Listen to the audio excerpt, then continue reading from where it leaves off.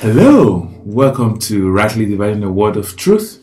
Throughout this series, we're going to look at a lot of men's doctrines and a lot of religious teachings and observations that don't really align with the Word, like God is the one that tempts us, that God chastens us so He can teach us something or teach us one thing. God puts sicknesses on us so we can learn this or teach us that, and a lot more. The belief that you're supposed to live for only 70 to 80 years, and a lot of other things. That faith that God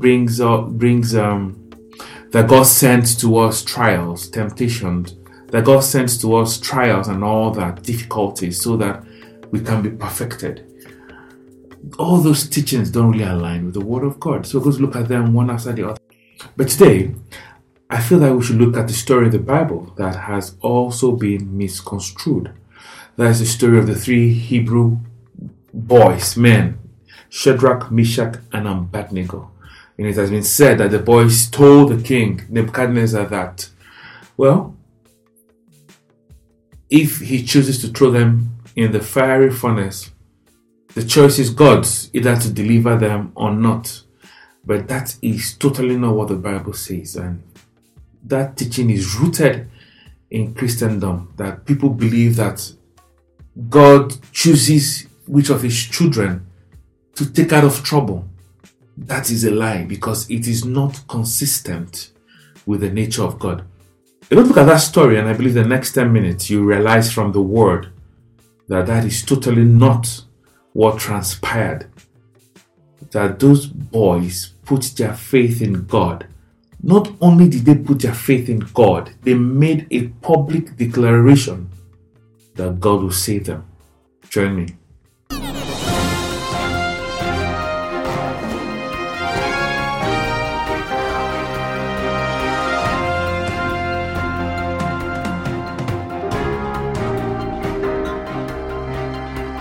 Hi, welcome back. So let's go to where the story is found in the Bible, is in Daniel chapter 3. And of course, I'm sure you know the story. If you don't know the story, let me just give you a brief rundown of the story. There was a great king in the Middle East, in a nation called Babylon, where modern day Iraq is today. And that great king, his name was King Nebuchadnezzar. Now, King Nebuchadnezzar made a massive statue of himself and ordered his people to bow down and worship that statue whenever music is played, because the emperors of those days saw themselves as God, that is small g God, and they always demanded worship. So it was also about the time when Babylon had taken into captivity the children of Israel, that is the southern kingdom, Judah, after they were defeated in a battle. And these three Hebrew children that were Daniel's friends, Meshach, Shadrach, and Abednego, refused because they knew the law of the Lord that stated clearly, "Thou shalt not bow to any graven image." They refused to worship that image, and of course the king heard about it and got mad and sent for them in verse 13. And in verse 14, he asked them, "Is it true that you don't worship the golden image I set up?" And in verse 15, he said, "Okay, fine, I'm going to give you another opportunity to do that. When you hear the music, you should bow and worship." But I'm going to read that verse 15 because that's where, the foundation of everything lies in. If you miss verse 15, you're of course going to miss everything. So let's read it. Verse 15 says, "Now, if you're ready, by the time you hear the sound of the horn, the flute, the harp, the lyre, and psalmistry, in symphony with all kinds of music, you fall down and worship the image." I'm reading from New King James Version.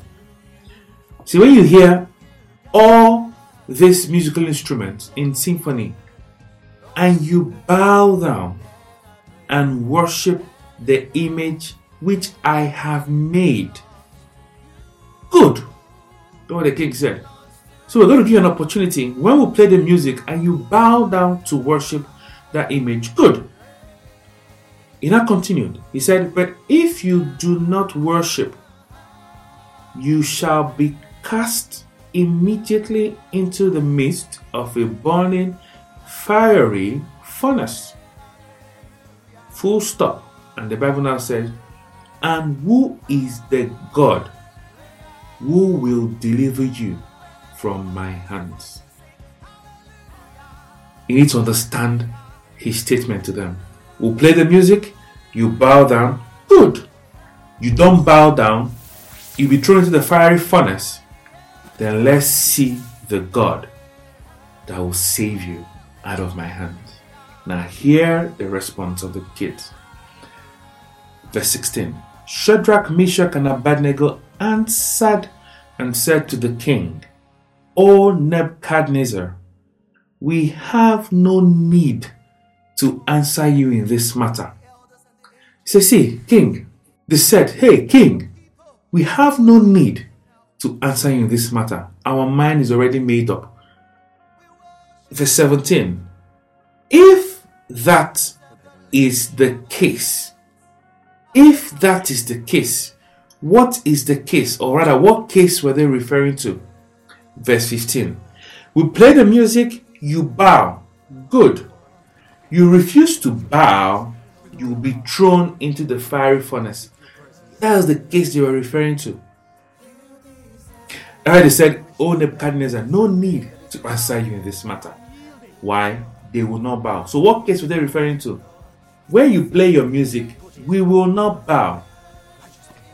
Because we will not bow, and you, king, will throw us into the fiery furnace. If that be the case, see what they were saying. See what they said to the king. He said, our God, whom we serve, is able to deliver us from the burning fiery furnace, and he will deliver us from your hand. Because he said two things. He said, you don't bow, we'll throw you into the fiery furnace. So they responded to that. They said, hey, our God is able, he's powerful to deliver us from the fiery furnace. The second thing he said is, and who is the God who will deliver you from my hands? And they responded to that second part of his utterance by saying, and he will deliver us from your hand. There's two statements that those children made, that the boys made to the king, were definite statements. They were not statements of probability. They didn't say that God may save us if he wishes to, or if he chooses to, or he mightn't save us depending on the mood he's in.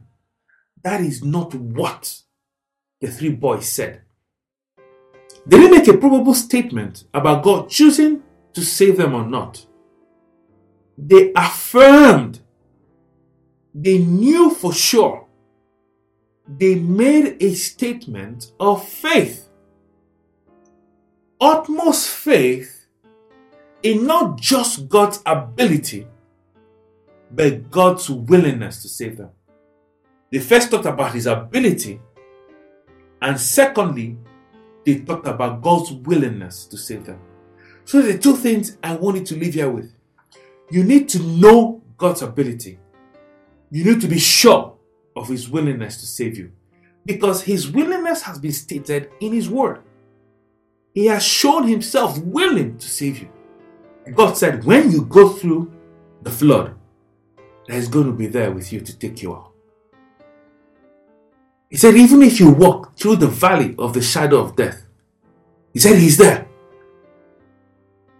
He said, see, in this world, you're going to have trials, afflictions, troublesome times. He said, hey, know one thing for sure.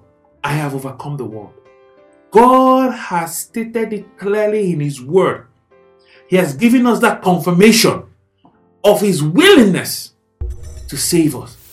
That was the second thing those boys said to the king. First, they knew about God's power. Second, they knew about His willingness to save. And they made sure that Nebuchadnezzar knew those two things. And they stood on those two revelations about God. And see the next thing that happened. But if not, this is where the confusion in Christendom stems from.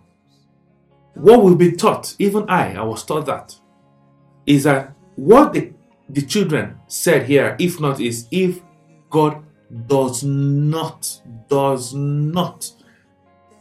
save them. That's if God chooses not to save them. But that is not what they meant. They said, but if not, let it be known to you, O king. So what were they saying?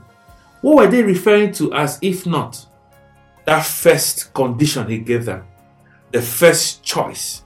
You know, when you take some exams, you have what they call multiple choice questions, MCQs, or also what they call objective questions. So the king gave them two options. Option A is if you bow, good, you are fine. Then no trouble then. Then option B, choice B, was if you don't bow, we're going to send you to the furnace. What they were saying here when they said if not, they weren't calling God's power into question. Neither were they calling God's willingness to save them into question. They were referring to option A, if not. That is, if you choose not to kill us. They were not saying if we do not bow, because they made it clear to him that they will not bow. But rather they're saying if you choose not to send us to the fiery furnace, which is when the king said, good, I will not send you to the fiery furnace. He said, if not, that's if you choose not to send us into the fiery furnace, because we still will not bow. They also did not compromise their stand, even before the king. They were fearless to stand on the laws of God. So he said, king, if you don't punish us because we'll still not bow, not if God does not save us. I'm going to prove that to you. So how are you sure that it was not, that statement was not calling into question God's ability and willingness to save them?